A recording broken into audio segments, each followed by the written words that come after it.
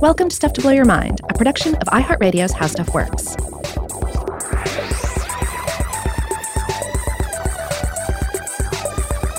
Hey, welcome to Stuff to Blow Your Mind. My name is Robert Lamb. And I'm Joe McCormick, and today we're going to be talking about a concept in psychology, but I thought we should get there with a little bit of sci-fi story time.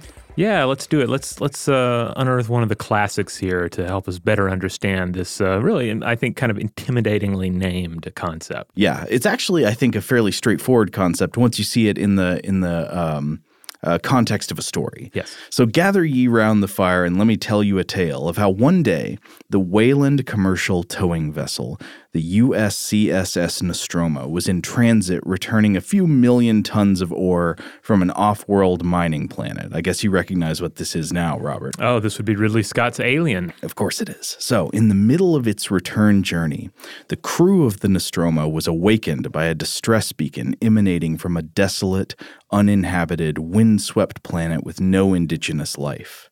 So the ship unhitched from its cargo and it set down on the planet to investigate. 3 officers, including the captain, Dallas, left the ship in EVA suits to locate the source of the distress call, leaving the warrant officer, Ellen Ripley, in charge of the vessel until their return. So she's in command now. And while the party is away, Ripley sits in a cold room, alone, breathing stale air, analyzing the distress signal from the beacon. And she begins to have a hunch that the signal is not actually a call for help, but a warning to stay away. After a few hours, the surface party returns with 2 crew members carrying a 3rd member named Kane, who is unconscious. And the captain of the ship, Dallas, he was a member of the away party, he asks Ripley to open the hatch and let them inside. And Ripley, she wants to ask a few questions first. She asks, "What's wrong with Kane?" Dallas tells her that he has something attached to him. Ripley asks, "Well, what is it?" Dallas says it's some kind of organism, and he orders her to open the doors and let them in. Ripley refuses. She says it's against procedure to let an unknown organism on board, and Kane will have to be kept outside in quarantine for 24 hours. Dallas says Kane could die in 24 hours and tells her again to let them inside. Again, Ripley refuses, saying that the quarantine procedure must be obeyed. Furious, Dallas overrides her and then gets another crew member, Ash, played by Ian Holm, to use his authority as captain to have the doors opened anyway. They bring Kane inside and take him to medical bay, where Ian Holm waits. And of course, everything else in the film spirals out from this. Ash, of course, we later find out is synthetic. He's an android. Yeah. And so he has some key programming and some key directives from the company that are influencing his excitement here as well. But I don't want to ask about Ash quite yet. I want to ask about Ripley and Dallas. In analyzing this scene, I just want to ask a couple questions about the characters' behaviors. Number 1, why did Ripley refuse to let her crewmates back inside? And number 2, why did Dallas override her?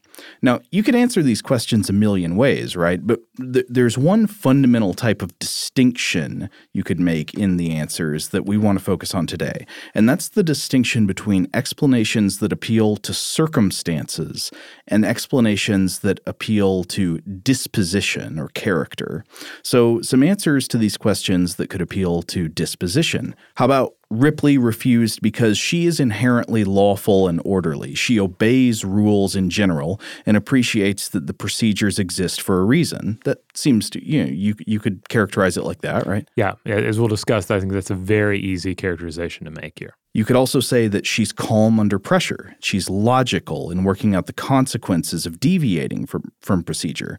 If you want to look at her less sympathetically, you could say that she refused to let her crewmates inside because she's cold-hearted or she's selfish or she lacks empathy. I never would make those charges against Ripley. But someone could. Yeah, they could. Meanwhile, in also thinking about disposition and character, you could say that Dallas tried to override Ripley because he's rebellious and impulsive, because he thinks emotionally rather than rationally. You could say he did it because he was sexist and he didn't respect Ripley's ruling because of her gender. You could say he did it because he was fundamentally caring and wanted to protect his injured crew member and get him medical attention as soon as possible. All these things are appealing to things about him as a person. Right. And, I think it lines up with the way we tend to watch a film like Alien anyway.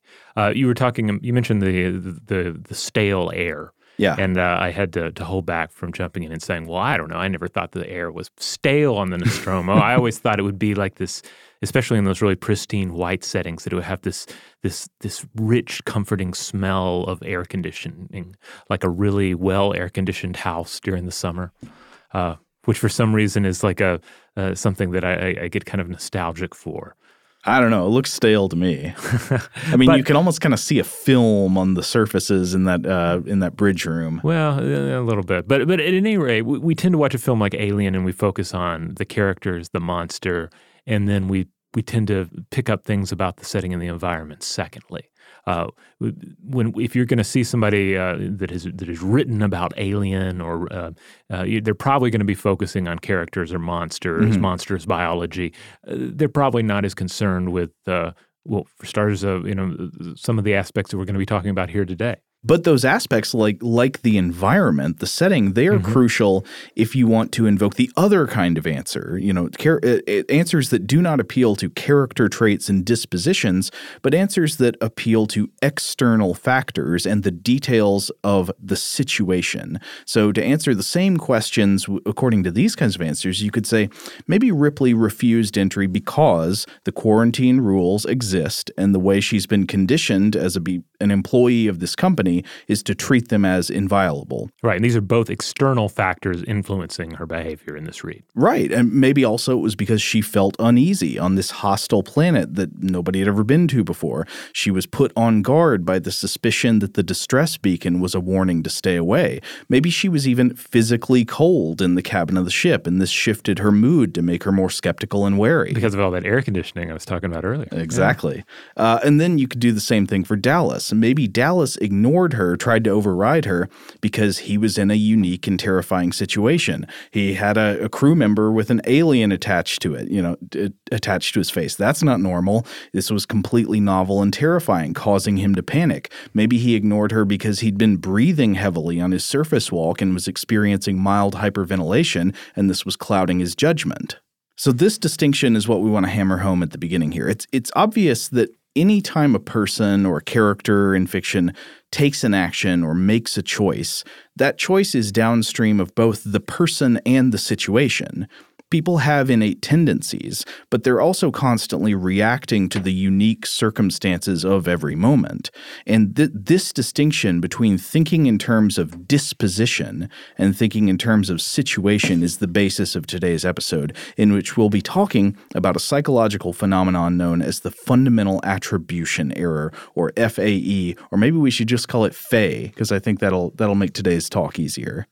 Yeah, this one is really interesting, and I definitely encourage everyone to stick with us, because I think this is one of those topics that once you learn a little bit about, you're gonna second guess in a good way most of the ways that you interact with the world. I mean, the way that you judge the reasoning behind people's actions and choices. Yeah. And perhaps even beyond what people or animals are doing, but just how the world works. Yeah.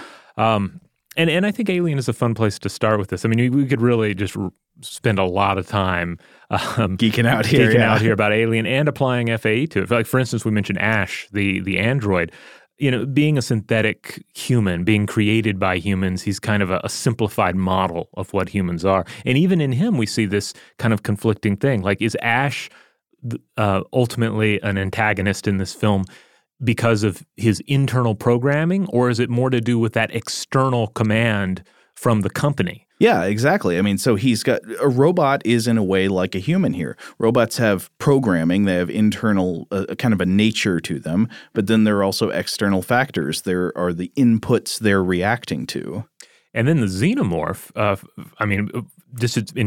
purely from an environmental standpoint, becomes a juvenile and then ultimately an adult aboard this truly alien environment, aboard this massive spaceship created by these strange creatures that it's never encountered before. Yeah, I think that is one of the funny things about the alien lore has come to incorporate elements that are almost as much inspired by the architecture of the Nostromo as a ship from the first movie as from like the original idea of the alien's biology. Does that make sense? Yeah. And speaking of its biology, this is not so much a plot point in the first film, but it becomes established that there's a hybrid nature to the xenomorph, that aspects of its biology are influenced by the host because it grows out of the host. It's born out of its host's death. Mm-hmm.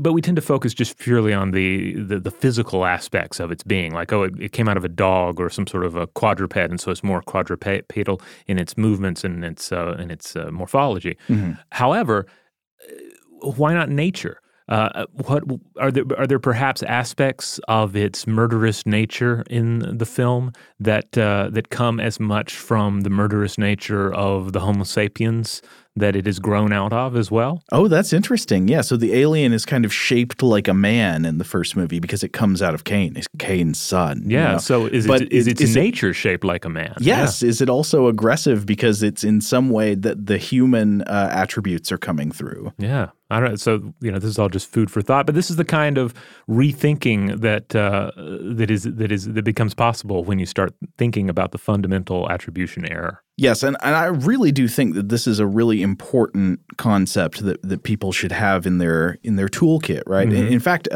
one of the reasons I think I was inspired to talk about this was because a while ago I was reading on edge.org. Do you ever read the stuff on their website? That they'll do a thing where they like ask one question to a whole bunch of different experts in different disciplines, and everybody will give an answer to it.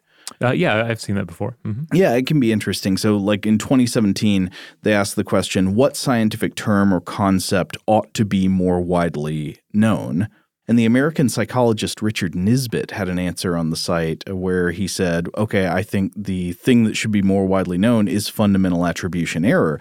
And I think he's exactly right. It's very useful for understanding the kind of judgment errors we make every single day, especially the kinds of errors that lead us to be unfair and make poor determinations about people and their character. So to define it succinctly, a fundamental attribution error, or I guess we'll be calling it FAE today, in Nisbett's definition is, quote, overestimating the role of traits and underestimating the importance of situations. And I think this is very important, especially when we're considering how stereotypes are utilized either consciously or subconsciously. Yeah, stereotypes really grow out of FAE. So I think this definition he gives is a good one, but I do want to clarify that FAE doesn't only concern character traits. It also concerns other types of personal or internal dispositions, such as beliefs, attitudes, abilities, and things like that. As we'll discuss in a bit, basically anything that is a permanent or semi-permanent part of a person rather than a transient effect of the circumstances the person is in.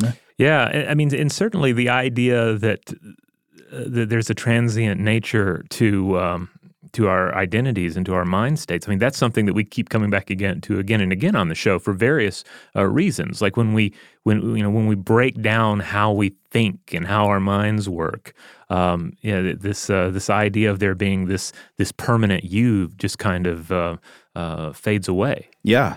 Another way of thinking about the same concept is, so as we were discussing, a person's behavior at any given moment is determined both by their disposition and by their situation. But the FAE is specifically the fact that studies show we tend to overestimate how well their disposition will predict future behavior, and we tend to underestimate how much their situation will predict future behavior. So exactly how badly miscalibrated are we?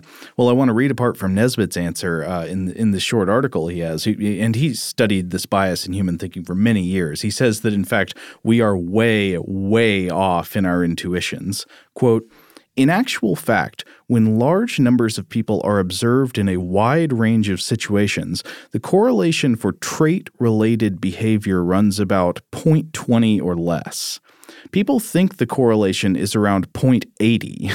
In reality, seeing Carlos behave more honestly than Bill in a given situation increases the likelihood he will behave more honestly in another situation from the chance level of 50% to the vicinity of 55 to 57%.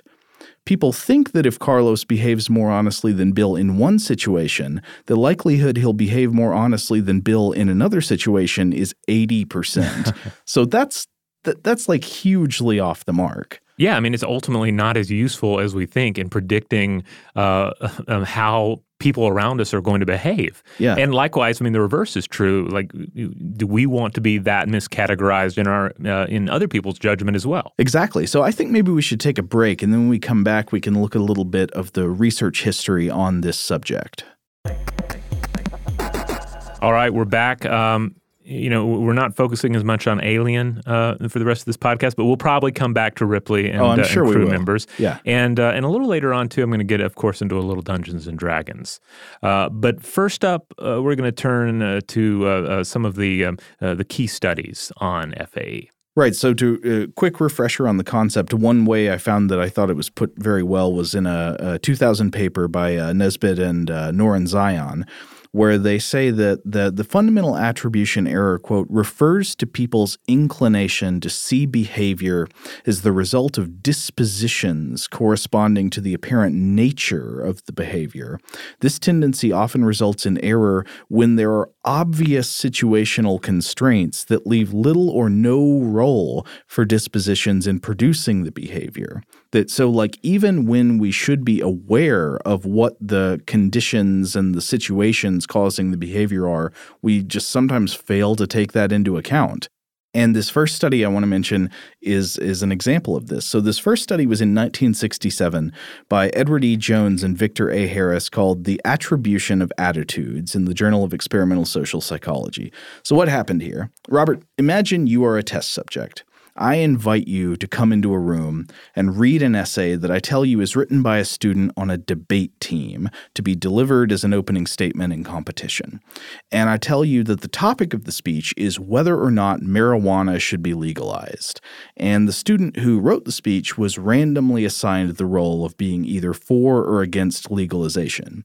So you read the speech, let's say it is for legalization of marijuana. It makes a bunch of arguments. It says, if we legalize marijuana, we will cut down on unfair, harmful outcomes, unfair disparities in incarceration, on organized crime and things like that. It makes all the arguments you'd expect. And then I ask you, what do you think is the debate team member's actual personal view on the legalization of marijuana? Well, this is gonna be kind of tricky. I mean, for starters, I know where all this is going. Yeah. I mean, part of me also thinks that this depends on what your personal history is with, say, debate, with being assigned essays of this nature. Mm-hmm. I mean, I certainly was assigned papers like this growing up, where you had to, you were just given a side of a particular issue, and then you had to discuss the supporting arguments for it. Right. I mean, that's a good way to hone your persuasive writing skills. Mm-hmm. So you'd ask people, what do you think the person's actual opinion is? The mere fact that they wrote an essay in favor of legalization, in fact, it doesn't tell you anything here because you know that their position was assigned randomly. So to answer, I don't know what you do. You might look for little tells in the language, but if they're a good writer, then that wouldn't really come through, right?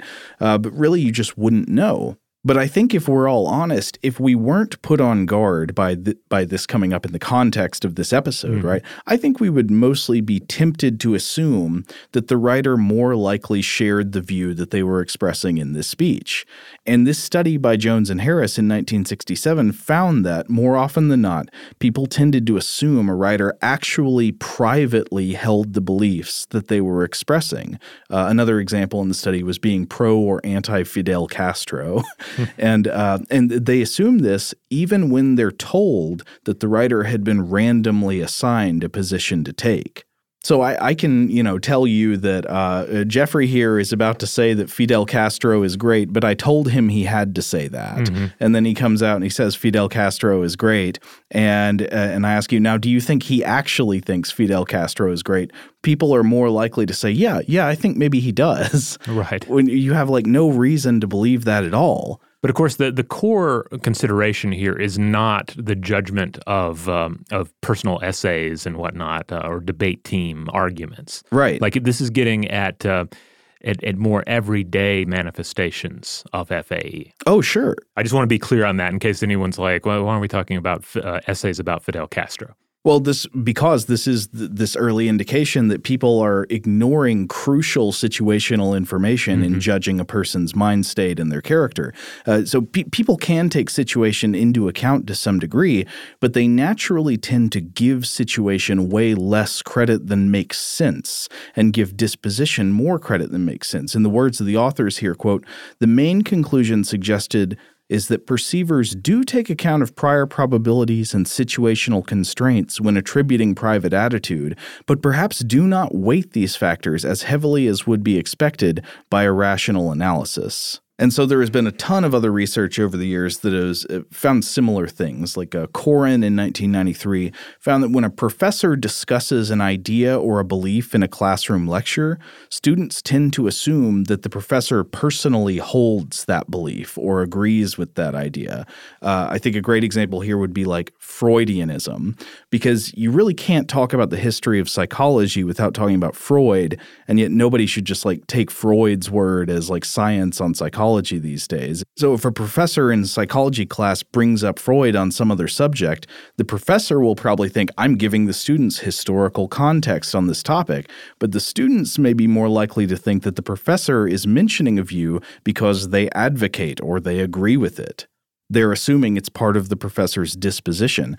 And I've taught Rhet Comp classes before in which students, they have to learn to write persuasively. And in order to teach this, obviously, to help students improve their work, you have to question and find flaws in whatever argument the student is making, even if you personally agree with whatever thesis they're arguing. And I remember there could be this tendency for students to assume that if you're interrogating their work in this way, it's because you actually personally disagreed with them. Or in a more general case, there's a tendency for students to assume that their grades on papers are a direct unfolding of internal or dispositional qualities in the teacher. Professor so-and-so is really mean, she's really strict, etc., as opposed to external factors like there are high standards in this class or the paper I wrote had problems with it. Now, that's not to say there aren't some terrible teachers out there that could be making these judgments based on this criteria.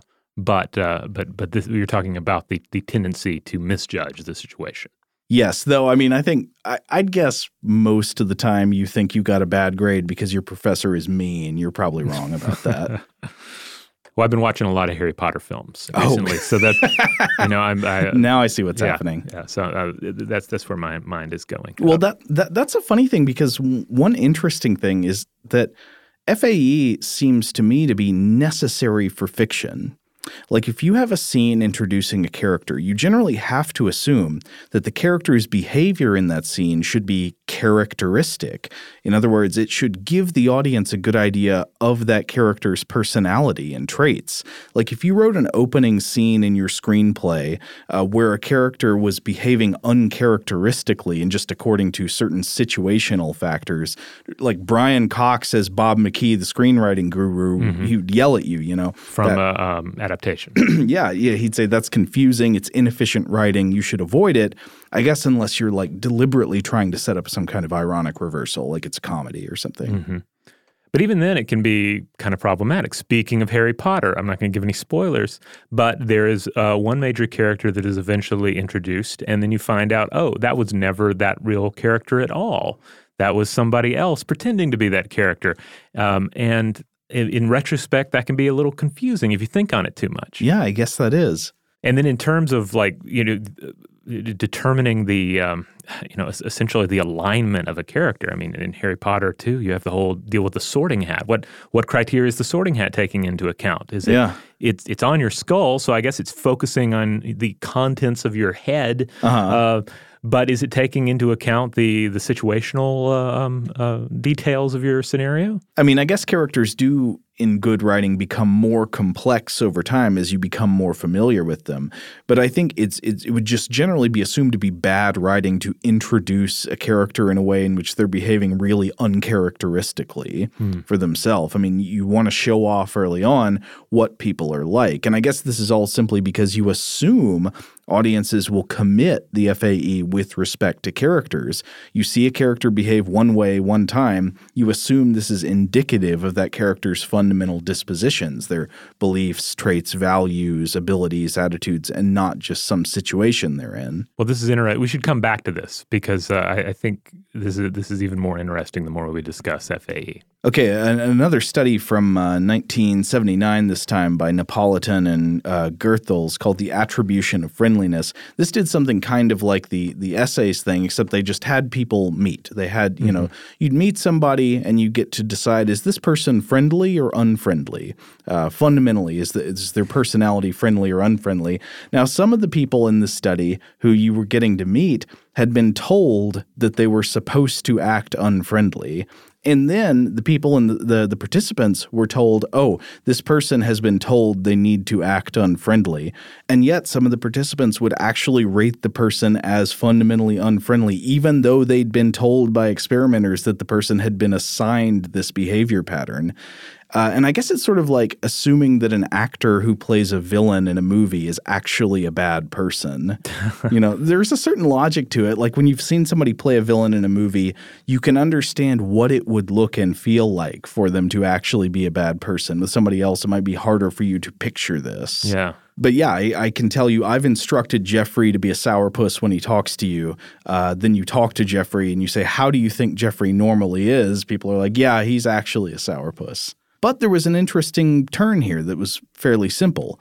Subjects were less likely to make the fundamental attribution error and assume that one data point was indicative of a person's real disposition if they got to interact with the same person twice.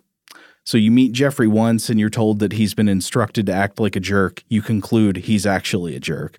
You meet Jeffrey once and he's friendly, then you meet him again and you're told he's been instructed to act like a jerk. You're more likely the second time to think, oh, this isn't really how he is. He's just acting out the part. Now, this obviously seems related to the general finding that the better we know a person, the more we take into account situational information to explain their behaviors, and the less we know a person, the more likely we are to resort to dispositional reasoning. You're probably at the highest risk to commit the FAE when evaluating a stranger or somebody you're meeting for the first time. Yeah, I mean, well, this gets down to the basic fact, the importance of first impressions, right? Yeah. You never get a second chance to make a first impression, but you do get a first chance to make a second impression and so forth. But yeah, you got to count on that second impression taking place. Yeah, I think we all can turn to examples in our own life where we either know we made a good first impression or more likely we know that we didn't. Yeah. Those are the ones we tend to remember. I know I've been. I think people have told me before that I sometimes come off as like less friendly or colder in first impressions, and a lot of that comes from me being more of an introvert. It's just how I'm a little more reserved when I'm meeting people for the first time. But then again, all of this is pointing to stuff that we all know, right?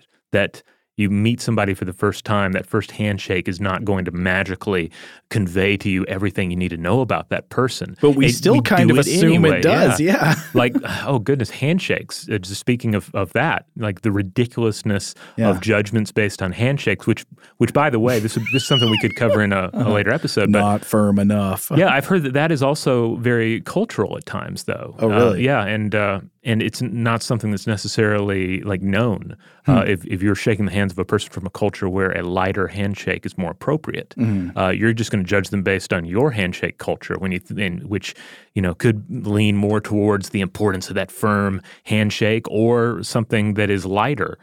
in touch. But yeah, we can make all sorts of ridiculous generalizations without wanting to or realizing, just based on something like that. Well, I think some of the good news about the FAE is that this does seem like one of those biases where being aware of it makes a difference, like that you can overcome this bias with some cognitive effort. And we'll talk more about that as we go on. Just like thinking about the fact that, the circumstances of my first impression of a person might not actually be a reflection, a deep reflection of who they are. That can be useful in changing the way we think about people. There was another interesting thing I was thinking about in fundamental attribution error, and it's how every time you notice this, every time there's like a mass murderer or a terrorist or a serial killer who gets their identity gets revealed, what happens like most of the time is they go interview this guy's neighbors and coworkers and they express shock. He was normal, quiet, he was always nice to me. It's like they tend to assume that if it was within a person's nature to commit horrible crimes, the taint of evil should have been evident within everyday interactions. But why should it have been? Like, this also seems to me an assumption based on the FAE. Oh, absolutely. I mean, this, of course, we could go crazy discussing this, how when somebody does something monstrous, we want to interpret their entire identity as monstrous, and as less human as possible. I mean, there are advantages in doing that, right? It feels less dangerous, and you feel less in danger from misjudging people in the future. Yes, you want to feel like you would have been able to pick them out immediately. Yeah, I think that's why we tend to. Just think of the sort of the Wikipedia page photos of, say, serial killers. They tend to run in either direction, right? Either it's a really charming picture, to maybe sort of drive home how, we never saw that coming, or they pick something that is suitably monstrous, be it the John Wayne Gacy clown photo, or a particularly snarling image of Ted Bundy, that sort of thing. Yes, the more monstrous and inhuman and scary they look in their media photos, the more comforting it is to us, because we're less troubled by the idea that they could blend in with your life and you wouldn't know about them. Right. This reminds me a little bit of our photography episodes on Invention, our other podcast that we put together, and we were talking about the advantages of capturing truth and essence of a situation or perhaps an individual through photography. But the thing about photography is they are snapshots, they are moments, and even just our facial features are something that is in flux. That's versed and that's grounded in micro expressions and momentary expressions. And therefore, if you have enough footage of somebody and you have enough range in their reactions, you can find the saintly Ted Bundy picture. You can find the handsome Ted Bundy picture, and you can find the snarling and monstrous Ted Bundy pictures as well. And you can do this for anyone, any politician, any actor, any individual, as long as you have enough data to pull from. Well, in fact, I'd even go maybe to the level of hypothesizing a correlation, which is that I think a lot of particularly monstrous people spend plenty of time homing their photogeneity. That's a good point. Is that the word, photogeneity? They practice being photogenic and they get good at it. All right, we're going to take a quick break, but we'll be right back. All right, we're back. Okay, I want to pivot to one interesting wrinkle in the FAE, which is that multiple studies have shown there's a very salient exception to the fundamental attribution error tendency: ourselves. On average, while we're more likely to overestimate disposition and underestimate situation in interpreting the behavior of other people, we're likely to do exactly the opposite when that great eye is turned inward. When explaining our own personal behavior, we tend to overestimate the role of situational factors and underestimate the role of internal factors like our inherent character traits and abilities and attitudes. There are also studies indicating a self-serving bias within the existing FAE bias and its reversal in the self. In other words, if I did something good, that there's a dispositional explanation there. It's because of something about me. If I did something bad, it's because of something about the situation I was in. There's a situational explanation. We've all observed this in others, right? The way people make excuses when they do something bad and think it's a fundamental part of their own virtues when they do something good. But if we're sufficiently critical, of course, we notice this in ourselves as well. Right. Yeah. I mean, it's a worthwhile exercise to be able or willing to flip that in our own self-analysis. Like how much of the good that I've done is a product of environment, and how much of the bad is correspondingly a product of more ingrained aspects of my identity. Yeah, exactly. And I was thinking it's the classic hypocrisy that you see come through so often when people are considering justifications for help or aid or relief. Like, how commonly have you heard the sentiment, other people collect unemployment because they're lazy. I collect unemployment because I had a really rough year and I lost my job. I've got circumstantial explanations. Other people, there's something wrong with them. Right. This hypocrisy also comes through in an extremely common phenomenon when people are faced with like a debate or a disagreement about something. Just keep an eye out for this when you're reading your next Twitter argument. My position is dictated by the facts, while your position is a result of psychological facts about you. In other words, my position is the result of external situational constraints like the facts and the rules of logic and all that. And your position is the result of internal dispositional characteristics of you as a person, your emotional tendencies, your biases, etc. Yeah, this is interesting. Yeah, we see a lot of this in current discourse. Like, for instance, when one is reminded to think about one's place of privilege in any given topic, like that is essentially kind of coming back to what I was talking about, like thinking about, if you stop and think about, say, the good in one's life, and think about how much of that is environmental and situational. It's a worthwhile exercise. Absolutely. Yeah, totally. I mean, consideration of the privileges one has received is exactly asking people to ask them to think about the opposite of the FAE that we tend to apply to ourselves. Right. Yeah, to ask people to consider situational factors they have benefited from, rather than thinking that all of the good things that have happened to them are due to their virtues and greatness. Right.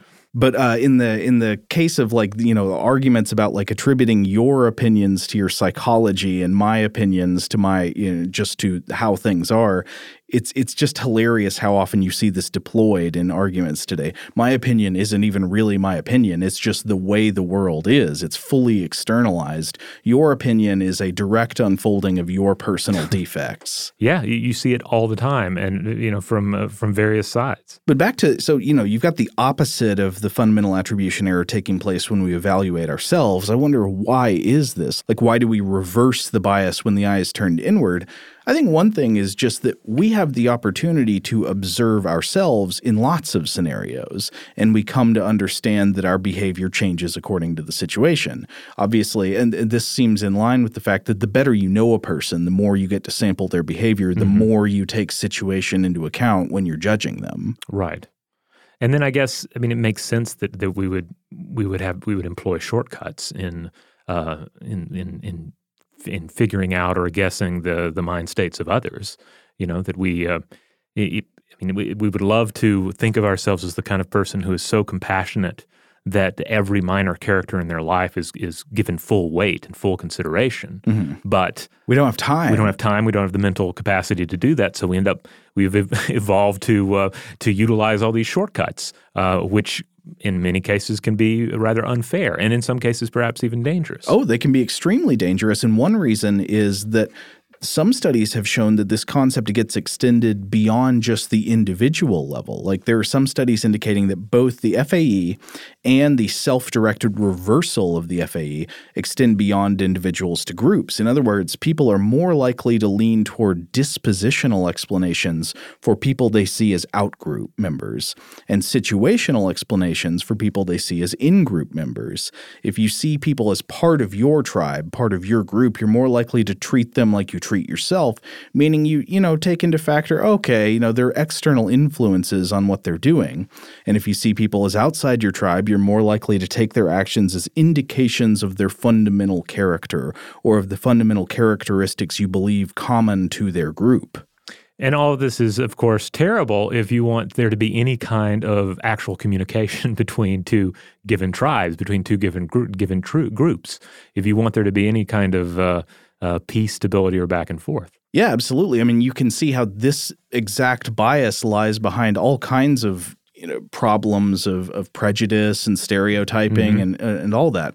But interestingly, on the other hand, there are some studies that indicate that in some cases, at least, simply manipulating perspective through video feeds can reverse the effect, at least on an individual level. So think about it like this. If you watch video of a scene taken from another person's visual perspective, so you're seeing through Jeffrey's eyes or you're seeing through Ripley's eyes, you are more likely to judge that person situationally and less likely to judge them dispositionally than you would if you're just watching them from a third-person vantage point.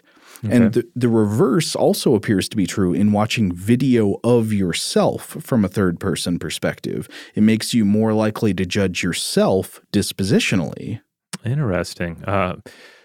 I feel like we've touched on some of these differences in like third and first person. I believe there's some studies that look at this in video gaming and how we interact with our given character's avatar. Yeah, which is especially interesting when we think of games where we have the ability to jump back and forth between the two. Yeah. But the idea of being able to apply this viewpoint to your own life and the lives of others, which has a wonderful kind of Black Mirror vibe to it. That's interesting. Yeah, I like that. Yeah, it is. And I didn't find a study on this. Maybe there is one I just didn't come across. But I wondered, can the effect be reversed through perspective manipulation for group-based thinking as well? Like, are there ways – I mean, this in a way would be the classic, like, try to put yourself in somebody else's shoes. Like, can you see the world from the perspective of somebody who you regard as your out-group? And would that help in reducing, the kind of dispositional automatic attributing of characteristics to them that you do off very limited data? By the way, I had to explain that saying, wearing somebody else's shoes, walking a mile in someone else's shoes to my son. I guess for the first time. I guess it had just not come up before. But then I dropped it in some, daily conversation, and he was like, "What? What? We're supposed to wear other people's shoes? Like, how does that even work?" And it is kind of weird. Like, if I wear someone else's shoes, there's so many factors. Like that's not going to really give me any idea what their personal experience is, their personal truth, or their what kind of constraints and privileges they're dealing with. Yeah. It really should be walk a mile in somebody else's Google Glass. Like, that'll be the new thing. Filming from their perspective. Yeah. I don't know what the real product there now is. Walk a mile in somebody else's GoPro. Yes. All right. We're going to go ahead and close out the episode right now because we're going to have to split this one in two. We're going a bit long here. So this was part one of our look at FAE, but our next episode will continue the discussion, and I'll make sure we get some Dungeons and Dragons in there just to continue the partial focus on the fantastic elements. To keep the big cat magic going. Yeah, we got to do it. In the meantime, if you want to check out more episodes of Stuff to Blow Your Mind, you know where to go, stufftoblowyourmind.com. That's the website. You can get the show there, but you can also get the show any number of other places. Wherever you do get Stuff to Blow Your Mind, make sure that you have subscribed and make sure that you've rated and reviewed the show, because these small steps help us out immensely in the long run. Huge thanks, as always, to our excellent audio producers, Alex Williams and Tari Harrison. If you would like to get in touch with us with feedback on this episode or any other, to suggest a topic for the future, or just to say hello, you can email us at contact@stufftoblowyourmind.com.